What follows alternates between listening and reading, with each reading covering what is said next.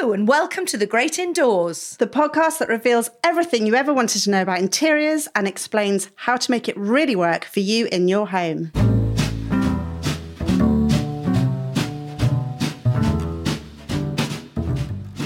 And thanks to DFS for sponsoring this podcast. Did you know that DFS has its very own design team who scout the latest interiors trends to create DFS's range of comfortable and stylish sofas? Now, before we go any further, I have to just tell listeners where we are. I'm on your landing, Kate, outside your spare room, which I remember last time you were here was going to have a gold ceiling. Well, and I just know that you can't wait to hear my verdict. Shiny poo, I think I said. I think those were your words. Thanks for that. Would you like to come and have a look? Come on, let's see the big reveal. I'm a bit frightened. I don't know if I want to let you in. Come in. Oh, no There way. We go. Wow. Look at that. No shiny poo for you. It's all right, isn't it? That paint is remarkable. It's good, isn't it? It looks like a gilt ceiling. It's incredible. Of course, what I hadn't realised until I looked at the ceiling closely was that it was Anaglypta wood chip. Oh, no. And then I panicked because I thought, obviously, a gold shiny paint is going to show every lump and bump. So I bought some very heavy grade lining paper. And we stuck that. I say we had to pay someone to do that.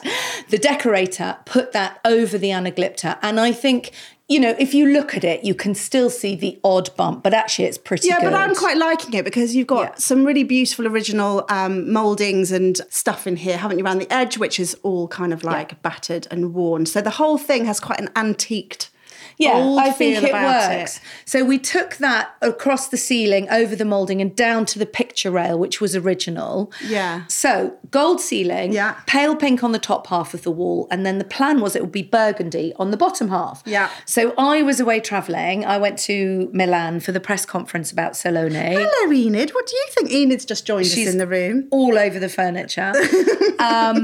So the idea was the bottom half of the wall and skirting boards would be burgundy, then the pale pink, then the gold. So I'd been away travelling and I was flying back from Glasgow and I was at the airport and I texted my husband, the mad husband, to say, so, how does it look? And I got a text back saying, Indian restaurant circa 1970. Ooh. And I just, do you know when you know? I thought, he's right. And I love that combination of burgundy, pale pink and gold, but this is not a very big room. I mean, it's a pretty good size for a bedroom, but it was too much for a room of this size. So what do you use this room for? You've got your desk in here. Well, so then came back from Glasgow, spent the weekend painting out the burgundy. Myself. So the walls are all now pale pink with just the gold ceiling. Yeah, and I think it's great. It's quite restful in here. It is quite restful. And it was going to be the spare room. And then I just decided I liked it so much, I thought it's going to be my new office. Oh, wow. So I've turned it into my office. So I bought that desk from eBay the other day. Thrifty. New carpet. And I'm all set. Now I've just got to sort of properly move in. Well, I think it's absolutely gorgeous. Thank you. Yeah, top No marks. poo. Winning at poo ceiling.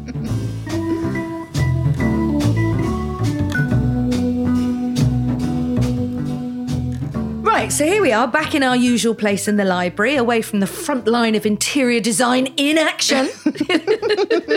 But before we crack on, let me just remind you listeners that if you'd like to see the gold ceiling in all its glory, or comment on anything else on the show, you can probably find us most easily on Instagram, where I'm Mad About the House and she's Sophie Robinson Interiors. And we'd love to hear from you, so do get in touch.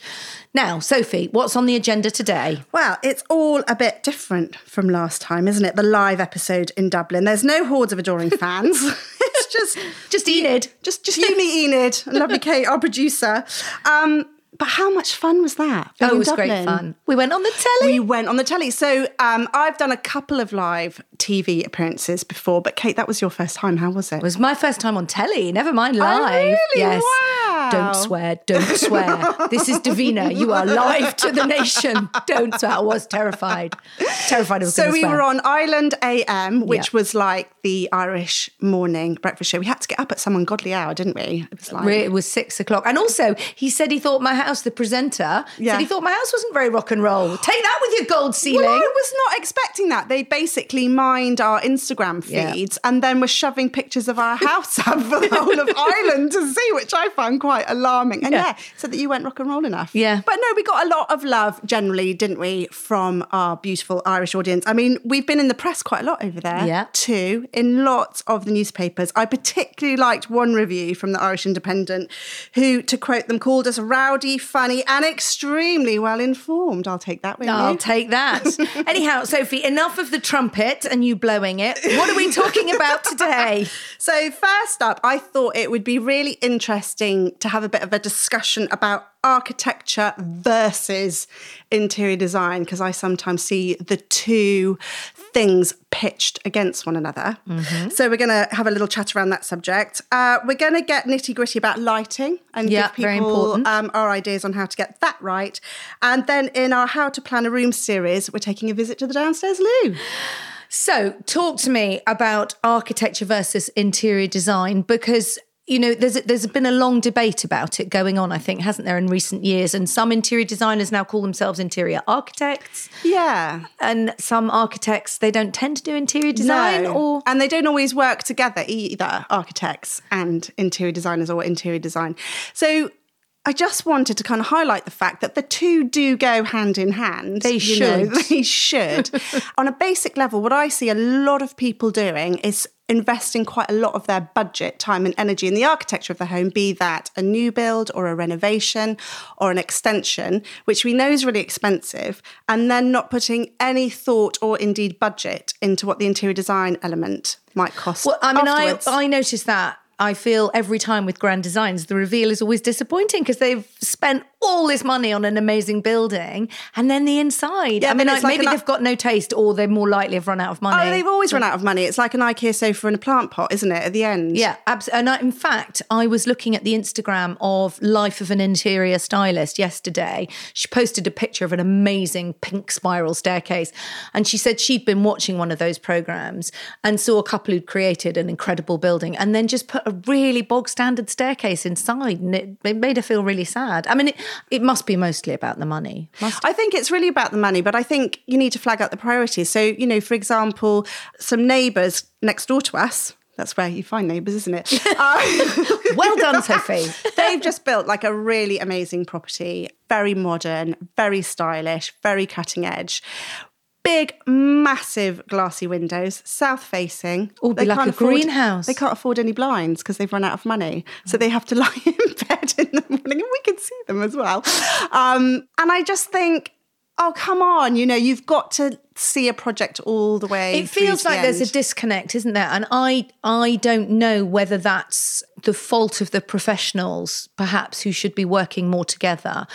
I mean, we all always think our job is the most important in a team, don't we? So, you know, I get you've got to have walls that hold the roof up and you've got to have windows that are draft proof.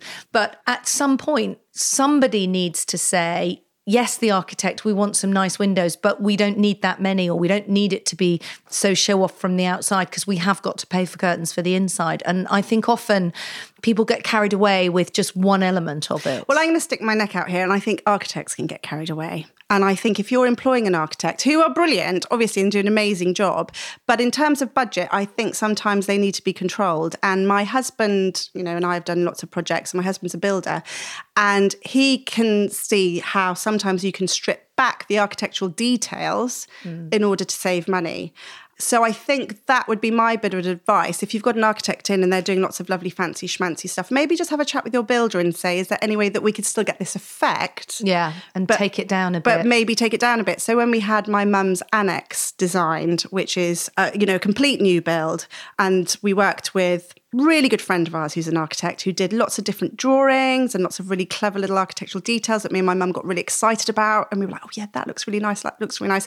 And then it was my husband who, as the builder of the project, was like, well, we can't afford that, that and that. And it was his expertise that stripped it right back, got rid of the stuff that was more aesthetic, but wasn't going to compromise on the standard of her experience within the place, and managed to get the whole thing into budget. And it's absolutely gorgeous. And I now don't miss all those little windows and trappings and zinc trims and all the other things that were piling on the pounds. From my sort of experience, and I'm not an interior designer, but I do help people with their homes, a lot to do with sourcing and sort of styling of it. But it seems to me that people are quite confident with the interior of saying, oh, I don't want to use that colour paint, or I don't like curtains, or no, I really don't want that. We're quite comfortable with that.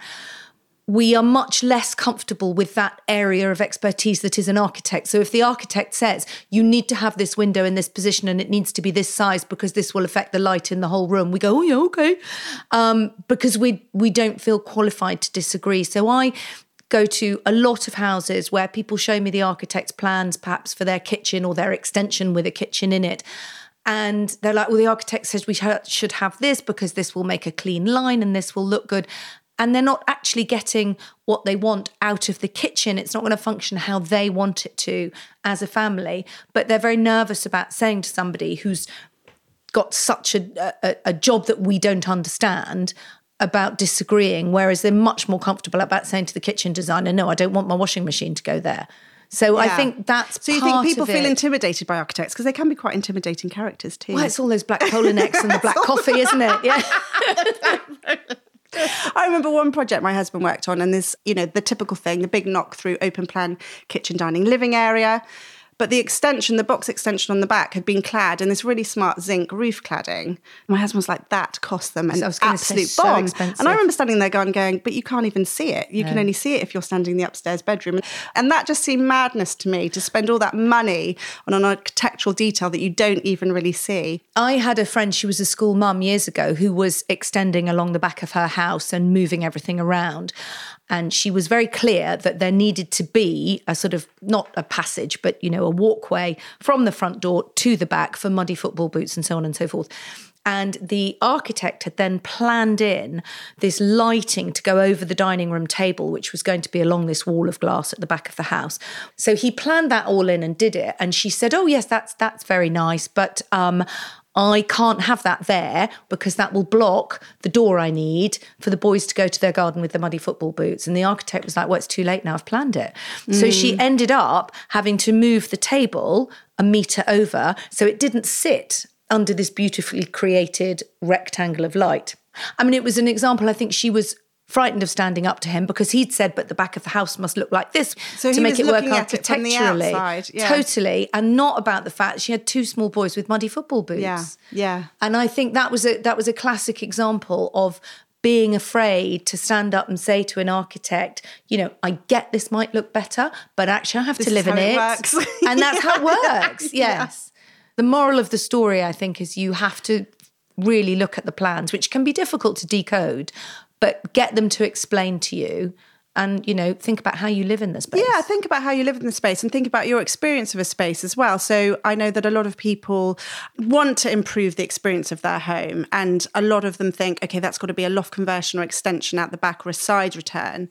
Now, that isn't necessarily going to add any value to your property. I think estate agents are still like, if you've got an extra bedroom, we can charge more money for it, but side returns and back extensions quite often don't. Do they not? I thought you added more value the more square footage you added. I thought it was that simple.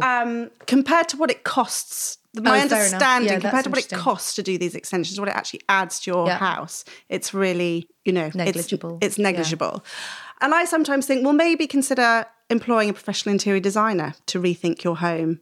Anyway, I think it's sometimes people just jump to the architecture and the build, where actually, just having an interior designer come in and remodel the interior as it is could make Yes, just it's about how you use the space, isn't it? You don't necessarily need more space, but we've been through that again. There's no such thing you would say as a house that's too small, you've just got too much stuff to put in it. So I think before you ever call the architect round, and I've said this to clients before, you need to have that conversation about what you want from the extra space, how you want to use it, because then you've got a very clear set of guidelines and the architect can then work around them. I do think, in defence of architects, that they are often badly briefed by the homeowner or not briefed at all.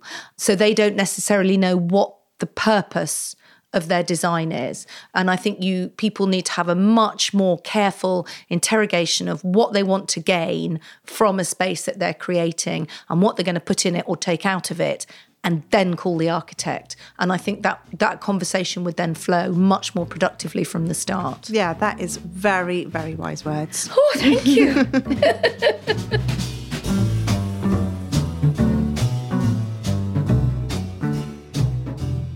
Still to come are beloved design crimes and the fabulous design opportunities presented by the downstairs loo. But before all that, lighting. Oh, this is a biggie. Roll your sleeves up, Kate. All right, then. It's difficult, isn't it, lighting? It's difficult. Do you know the problem with lighting, though, if you're redoing a room from scratch, is that the builder will come in, or the architect, and say, right, where do you want your lighting? Yes. And you're looking at bare plaster walls, potentially with no roof on. Of course you don't know where you want the lighting. And that is the absolute key thing, isn't it? Is to plan it. If you can, if you're doing a renovation or a new build, get your lighting plan in from the get-go. And I would argue in order to do a good lighting plan and sockets and switches, you need to do a furniture plan because it all needs to work together. And the problem is people just shove them in anywhere. And then when you come to live in this space, you realise that actually you want a lamp over there and there isn't a socket and the central pendant isn't central to the dining table in the dining room. Well, actually, you might be able to answer that, being as you're married to a builder and all that. Is it very expensive? I mean, most people listening probably aren't in the throes of building their own grand design. Most people are probably looking at their room in their house and thinking, that light's in the wrong place. Is it very expensive to move a ceiling rose or add a switch or a socket? Do you know? I think it depends. Electricians aren't the cheapest, and you must always use a certified one, and you must never DIY it. No, so absolutely. That's first up. So no, it isn't the cheapest, and you're going to make a mess. So I've, because I've just done it. We moved into our house. All the lighting was completely hideous. They'd done that very tried and tested design faux pas of just putting the pendant lights central to the ceiling and the room without actually where you want the light in the space. Yeah. So that's the most common, I was going to say design crime, but I just building crime, isn't it? And I've had real rants about that on the blog and elsewhere, that the pendant light hangs down in the middle of the room. That's not where the furniture is. And it's just lighting a patch of floor at the end of the bed or halfway over the coffee table. And it is as well how a lot of builders, electricians, do it. And I had to have a little tussle with my electrician about where I wanted my downlighters. So we've got quite a low-ceilinged, cottagey style house. So pendants aren't going to work in my living room or any ceiling lights. So I wanted to put a series of downlighters. As I've already ranted on this show many times before, and we're going to rant again, not in a grid, strategically placed where I want the light. But even trying to convince my electrician to do it, I wanted like a ceiling light. Oh, it's a really good idea to put your downlights around the edge of the room. It's a really nice idea. So they're not just shining in your eyes while you're trying to watch telly. So they're a bit more ambient. Push them to the edges so they light the corners of the room. So I'd say around between 30, 45 centimetres away from the wall. Rule of thumb. That's really interesting, because I would automatically have just banned downlighters from any room that wasn't the kitchen or the bathroom. Really effective. And then I've got 3 windows in my living room, and I've done them central to the windows, not central to the wall. So when that light shines, it's symmetrical to the curtains that are closed when I have the lights on, because it's the evening, and it creates a nice arc of light across the curtains. Oh, but the electrician was like, yeah, but that's not in the middle of the wall measurement, because my window isn't central to the wall measurement. So it's that's actually a really good tip with them. So you've got to know why you're doing it. It's not just about getting it central to the room. I'll tell you why, because you do not lie on the sofa staring at your ceiling checking if your lights are in a symmetrical grid. That's not how we view a room. Well, and also the key point is that you don't actually want to be aware of ceiling lights. You just want to be aware that there's enough light to see what you're doing. Well, you're aware of the light that the ceiling lights cast. So exactly, think of the cast of light that your downlighters are going to create, and what do they highlight? So at the edge of the room, they're highlighting a painting or a gallery wall or a bookcase or lamps or curtains, sorry. Again, try and avoid anything above the sofa. I've got one downlighter which is directly over my coffee table footstool. so that it casts a nice light on the footstool. And if we're playing board games or anything, then the light's there. Again, that is not central to the room. That's central to my furniture plan. You've worded that so well. I had a lighting expert come to my house. And she talked quite a lot about having a downlighter above the coffee table for the flowers, darling. For the flowers.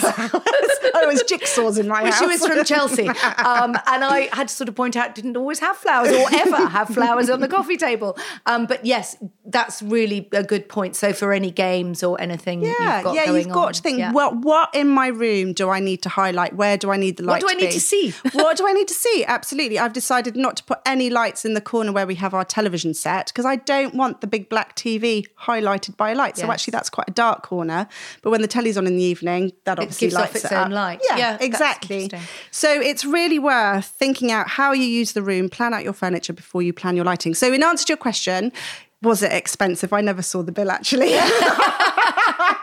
But it was expensive in so much as the electrician had to hack channels across the ceiling in order to put the wiring in. And then that you've got to make it good, haven't you? Filled and repainted. So there is that other technique, particularly with pendant lights, where you can get an electrician to extend the flex of your light and then put a cup hook in the ceiling. Oh, so that's where you don't actually move the electrics. You're just getting an extension of the cord from the ceiling rose and then to a different you can area. hook the light wherever you want it. And that, I think, can work in two ways. So if you've got low ceilings, which aren't tall enough for a pendant light. I was going to say it wouldn't work for me. It would you've got that in your cottage. Past. I've got that in my kitchen, which hasn't got a high enough ceiling to have pendant lights over the table, which we wanted. But if you hook them then over to a corner or a coffee table or something that you're not going to walk underneath, that's one way of doing it. And the other thing is you can actually free up some floor space because you could send a pendant light across the ceiling and hang down in a corner, and actually that makes a feature of that corner. Yeah, nice. Instead it's of a piece of furniture. Highlighting a console table or a side table. You might have your vase of flowers obviously strategically placed below. There you go.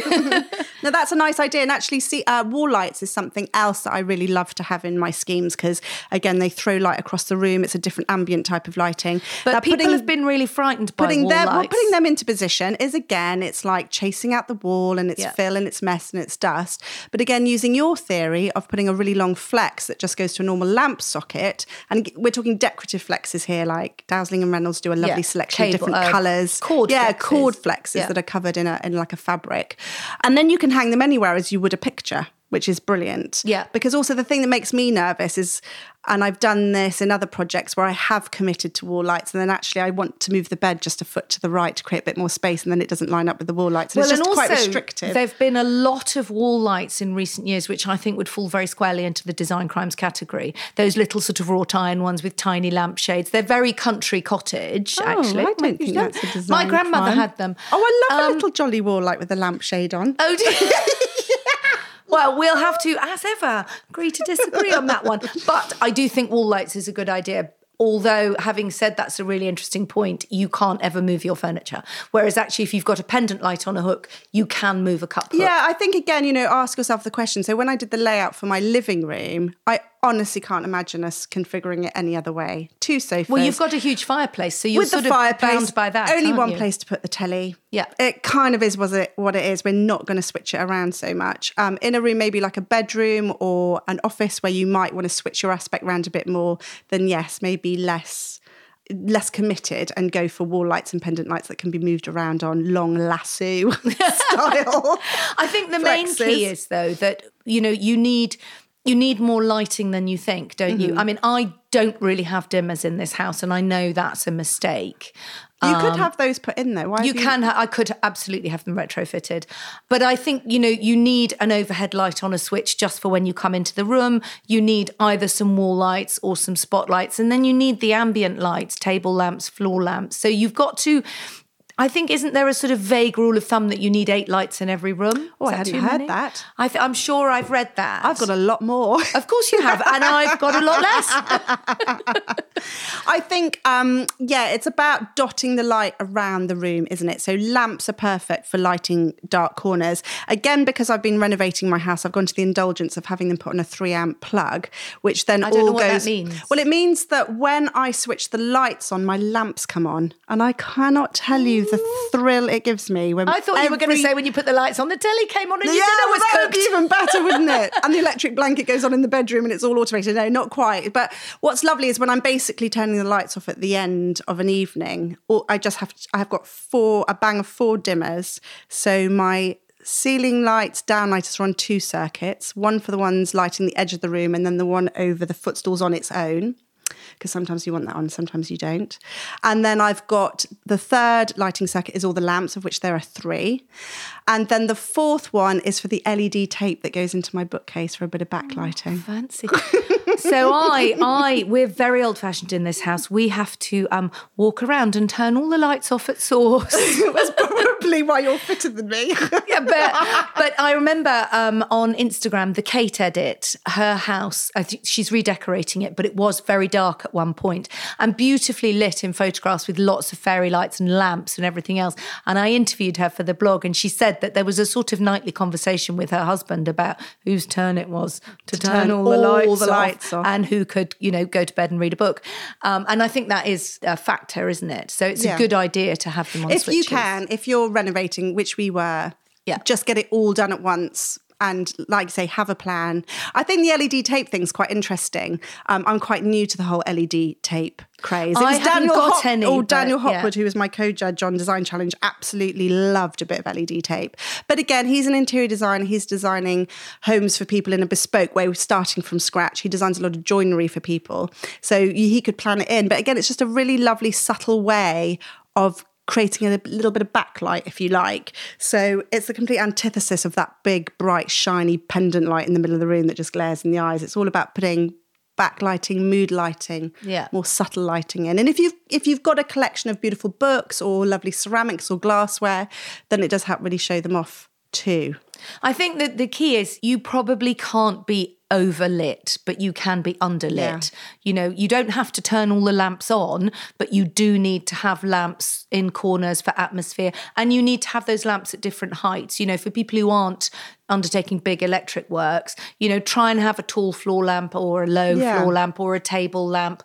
And the other thing which I'm always falling for this is I see a beautiful lamp that I love the shape of, and then I realise that it's got a very, very opaque or metal shade, and that actually it's only going to give a very direct downlight and there's nothing atmospheric about it. So yes, you need a fabric lampshade to diffuse light all around. Although, am I right in thinking you hate a fabric lampshade? I hate a fabric lampshade as a ceiling pendant light, because when you look up, you just see the bulb underneath. And when that's switched on, that's really glary and ugly. So I'm not a fan of the fabric drum shade for a ceiling light. Just looking That's a design crime. That's overhead pendant light in my library. I can see the light bulb from here. Yeah, sorry about that, Tom Redfield. I love it, but clearly somebody doesn't. I know, I see your point, but you can actually sometimes get very posh fabric lampshades, can't you? Which have a little sort of thing at the bottom. I don't know what that's called. A diffuser, is it? Yeah. It stops you seeing that bright, sharp lampshade. I want to ask you what you think about these smart bulbs. I know people like Philips and IKEA are doing them, which you can, just thinking for Kate Edit with her hundreds of lights that takes them half an hour to switch off of an evening. You can download these apps and control your light bulbs. I don't want to control the lights with an amp. I just want to switch on the wall or on the light. And also, though, those things, people are going, it's brilliant. We can change the colour to suit the mood. I can't even speak. I don't know why you want the lights in different colours. You don't live in a disco. Why would you want to sit in blue or changing through to pink and green? I find that weird. Have I missed the point? Well, I think we might be touching a little design crime there too, actually, because I've got a bit of an issue with lighting. I thought you were going to say you'd got one. No, I don't have one. I'm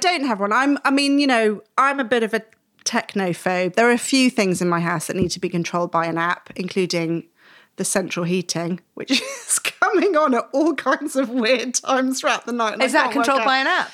Yeah. Which I've forgotten the login details for anyway. You see, it's a disaster. I walk on my feet to my boiler and then I use my hands and I press a button. Bingo! Works every time. Well, this is the thing. This is the modern day struggle, isn't it? It's like another password that I have to remember. It's another bit of technology that doesn't work if the Wi-Fi's dropped off because we live in the middle of nowhere. So I'm not about to start using smart lighting anytime too, but I do know that it is growing in popularity like all these things. Yeah. And I think the idea of being able to turn your lights on and off or have them come on while you're out, it's all very clever and very useful. My mother's got quite a clever light that you turn on by clapping and then you clap again and it goes a bit dimmer. I mean, she probably got it from the sort of pensioner pages of the newspaper, but I mean, the kids love it. I mean, that's quite, it's the analogue version of the app, I guess, isn't it? You can just walk into the room. Well, if you've got an 8-year-old like I have, there is no chance you can have one of those in your house. It would be like a permanent disco rave. There you are, you change the bulb and it's all done for you.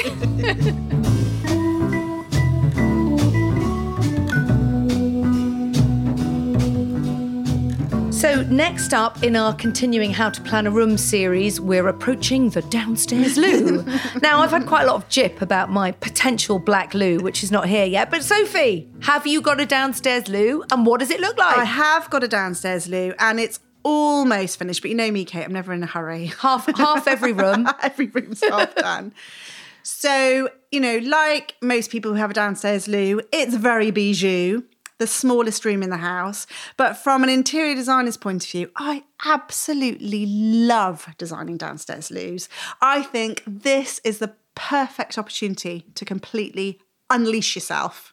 Yes, because it's so small, you can just go a bit mad, can't you? Yeah, definitely. So my downstairs loo is off the hallway, which is this very electric, deep lazuli blue. You might have mentioned that. Who anybody who's seen it on Instagram will know. So I kind of did want it to have a little bit of relationship with the hallway. So I found these amazing tiles from Topps Tiles, which are pretty much a colour match to this lazuli blue. So you kind of come out of my very deep enveloping hallway then into the cocoon of the downstairs loo. And I've tiled 3/4 of the way up to the top, and then I'm yet to find a wallpaper to put on. Well, it's not even 3/4 of it. It's more like 5/6. The tiles go quite high. Maybe technical. Maybe picture rail height. Let's go with that. And then I'm going to wallpaper the top bit and the ceiling. I was going to say you're going to go over the ceiling. I'm thinking jungle chintzy kind of. It's finding a pattern though when you go over the ceiling that isn't growing. Yeah. Because if it's plants growing upwards, you get in trouble going over the ceiling. Yeah. Oh, hi. Who's this? That's Isaac. He's off to school. I've never met Isaac. No, well, I don't think you're going to now either. I only ever hear him. That's his back view disappearing. Quickly from his bedroom to the door so he doesn't have to meet. Oh, good door slam. Oh, yeah. Anyway, let's go back to my downstairs loo. So, yes, I'm looking for a jungly wallpaper that will wrap over the ceiling. And you're right, that isn't as easy as it sounds because most wallpapers are designed to look at vertically, not on a ceiling.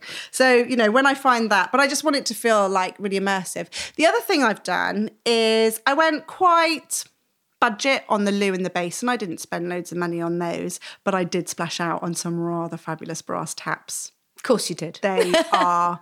Had to hide the receipt from the husband on that one. Yeah. So just let's tell the nation, Sophie, how much were they? They were £500. Is that one tap?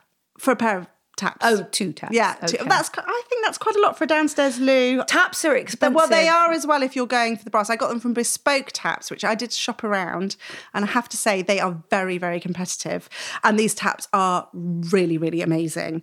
But I think this is my tip as well with downstairs loos is I think you need a little bit of wow. Yeah. Like because the whole bathroom is this very deep, dark blue tile and then the brass wall-mounted taps just ping out. Absolutely. Like a fabulous piece of jewellery. But also we've talked about that before, that's the touch point. Spend money on that because that's the bit you're always going to be touching and looking at is the taps. And, pretty much a loo is a loo is a loo. Although I would always say, particularly in a downstairs loo or a small bathroom, it's got to be wall mounted because then you see more floor and it looks bigger.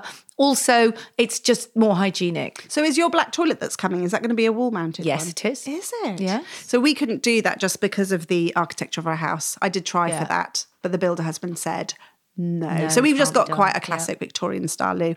Interestingly, we've got a Thomas Crapper toilet seat. And there's a little story behind that as well because it is really beautiful. Tom was renovating somebody's house and they ordered this loo seat and one of his guys put a tiny little scratch in it when he was fitting it, which, you can't have that when you've got a Thomas Crapper toilet seat. £500 they cost for a loo seat. And is so it wooden? Tom, wooden. It is beautiful. So Tom had to cough up and buy them a new one, but it meant that I got the Thomas Crapper toilet seat with the tiny, I don't even know where the scratch is. I can't see it. So there you go. I've got my designer taps and my £500 loo seat. I tell you what was an interesting architectural feature, which actually Lily Pebbles mentioned the other day. She's done her house up recently. So Lily Pebbles, again, is an influencer you can find on Instagram. Huge Instagram star and YouTube star. And she, when creating her loo, did the same thing I did, which was we stole a bit from the kitchen to make the space. My downstairs loo is under the stairs and it wasn't quite big enough. So we took a little bit out of the kitchen to do that. And what Lily said her architect did is he put a very high internal window in so that there is some natural light. I mean, a little bit of light that comes into the downstairs loo, but it's so high in the wall that it's nothing to do with privacy or sound or anything else. And I thought that was a really clever idea. And to get a bit of borrowed light. Yeah, I sort of wish we'd thought about that. And actually, because I love an internal window, but you can do that quite a lot with, over the top of doors or high on walls. And I thought that was a clever idea. She's also got, and I remember having a conversation with her about it, a sliding door. Now, we couldn't have a sliding door on our downstairs loo because there was nowhere for it to slide to. But if you can, that's such a good space saver. Help save the space. Yeah, absolutely. Going back to that whole thing of how to make spaces feel bigger, a nice big mirror is going to really help do that too. But I think otherwise, rule of thumb, just go mad. Wallpaper, absolutely 100% go for it. I think maybe if the downstairs loo is really tiny, you might want to put some tiles or panelling in the bottom half. I know you've done a gloss finish, haven't you? Paint to finish. Sort of bounce the light around. To dado, and then your wallpaper above. Yeah. Which just makes it a bit more But wipeable, I think those rules work for any room. I mean, not just the sort of so-called smallest room in the house. I think if you've got a very small room, even if it doesn't have a downstairs loo in it, then you can go mad. Do the ceiling the same as the walls. Be bold with the colour because it's small. So you can, that's the sort of design rule that works across any small room in the house.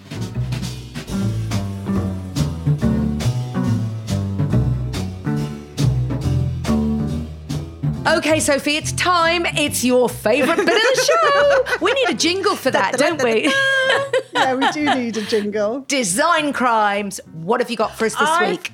We again, get so many lovely messages through Instagram and Twitter and through our email, through our blogs. But this one really jumped out at me that came through email, mainly because it was from James, who's a lawyer, and I was just thrilled to think that we're reaching that kind of audience. It's brilliant. And he actually had 5 design crimes that he sent, so he's quite prolific. So we can spread them out over the whole of the next series, actually. All right, James. But this one jumped out at me that I thought was quite interesting. He said, new stuff that looks vintage. He then went on to say, and vintage theme, in fact, generally, like what even is that? But I thought the whole conversation about basically new shop-bought furniture and accessories. He's talking about reproduction furniture then. Well, so is he talking about where you buy something that was made in a factory last week, but it looks like an antique Chippendale? Yeah, that as I'm probably well. with him. And probably, those sorts of ornaments that you can buy from, I don't know, places like Asda, Dunelm Mill, like they're absolutely everywhere, aren't they? That are all a bit sort of shabby chic and distressed and look like they've been pulled off the beach. It's the faux aging, isn't it? The faux-ness. Yes, the faux-ness. Where do we sit on the faux-ness and fakery of reproduction vintage? I've never liked reproduction furniture. I mean, I'm not keen on a copy. I'd rather have a proper antique or something proper new. Is stuffed with, genuine vintage pieces. Yeah. And you've already said that, the lovely desk that you've just put in your office from eBay. I mean, that's Georgian. It's fabulous. Yeah. It's proper old, isn't it? It's proper old, a bit like me, really. But it does come down to your tastes and sensibilities, doesn't it? I remember a friend of mine bought a new apartment. He was trying to do it up and he asked me, where could he buy a budget sofa? And my advice was, do you know what? I'd buy one on eBay or one of these secondhand places and get a good quality sofa secondhand for half the price rather than something really cheap. And he went, oh, my girlfriend's from Japan. She would never go with that. She can't have anything secondhand. Do you know, I used to work for a news editor when I worked in Birmingham and he wouldn't live in a house that anybody'd lived in before. Whoa, so that's limiting. Well, he bought a new build house and that's where he was going to stay. Yeah, interesting. So I suppose, that's the thing is some people like the look of old, but they don't like the fact that somebody else has used something. Yeah. And then I think there's just the convenience of it. Like sometimes it's just so much easier to buy something online or in a catalogue or from a supermarket shelf than it is to go to the flea market or the car boot sale or the junk shop and try and find the genuine antiques. I think ultimately, though, I'm probably with James. Either buy something old because it's old and you like it, Or buy something modern. It doesn't have to be avant-garde modern, but just something new and modern if that's what you prefer. Why buy something new that's a copy of something old? I don't understand that as a mentality. What's difficult is all to do with trends. So, for example, mid-century modern, people loving that kind of like 50s, 60s aesthetic, that's been copied absolutely everywhere. You're right. You're absolutely right. And somehow can you get away with that more? That doesn't so jar bad. you as much, does it? No, it doesn't. Principle. That's really interesting, isn't it? Because I don't want to look at a faux Chippendale chair, but actually a sort of modern chair inspired by the clean lines of mid-century modern doesn't offend me as much. Oh, I'm stumped. I think I don't have an opinion now. I don't know what to say. There is now smoke coming out of Kate's ears. She's finally blown a fuse. The 404 not the found. The woman with an opinion on everything has finally ground to a halt. I have. That's the end. That may be the end of the series.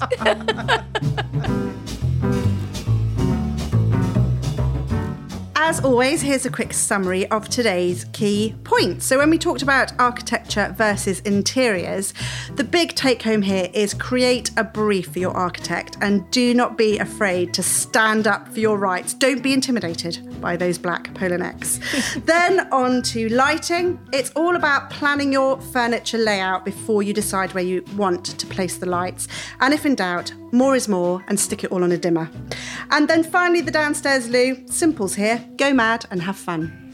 And all of that information will, of course, be on our blogs. I'm madaboutthehouse.com and she's sophierobinsoninteriors.co.uk.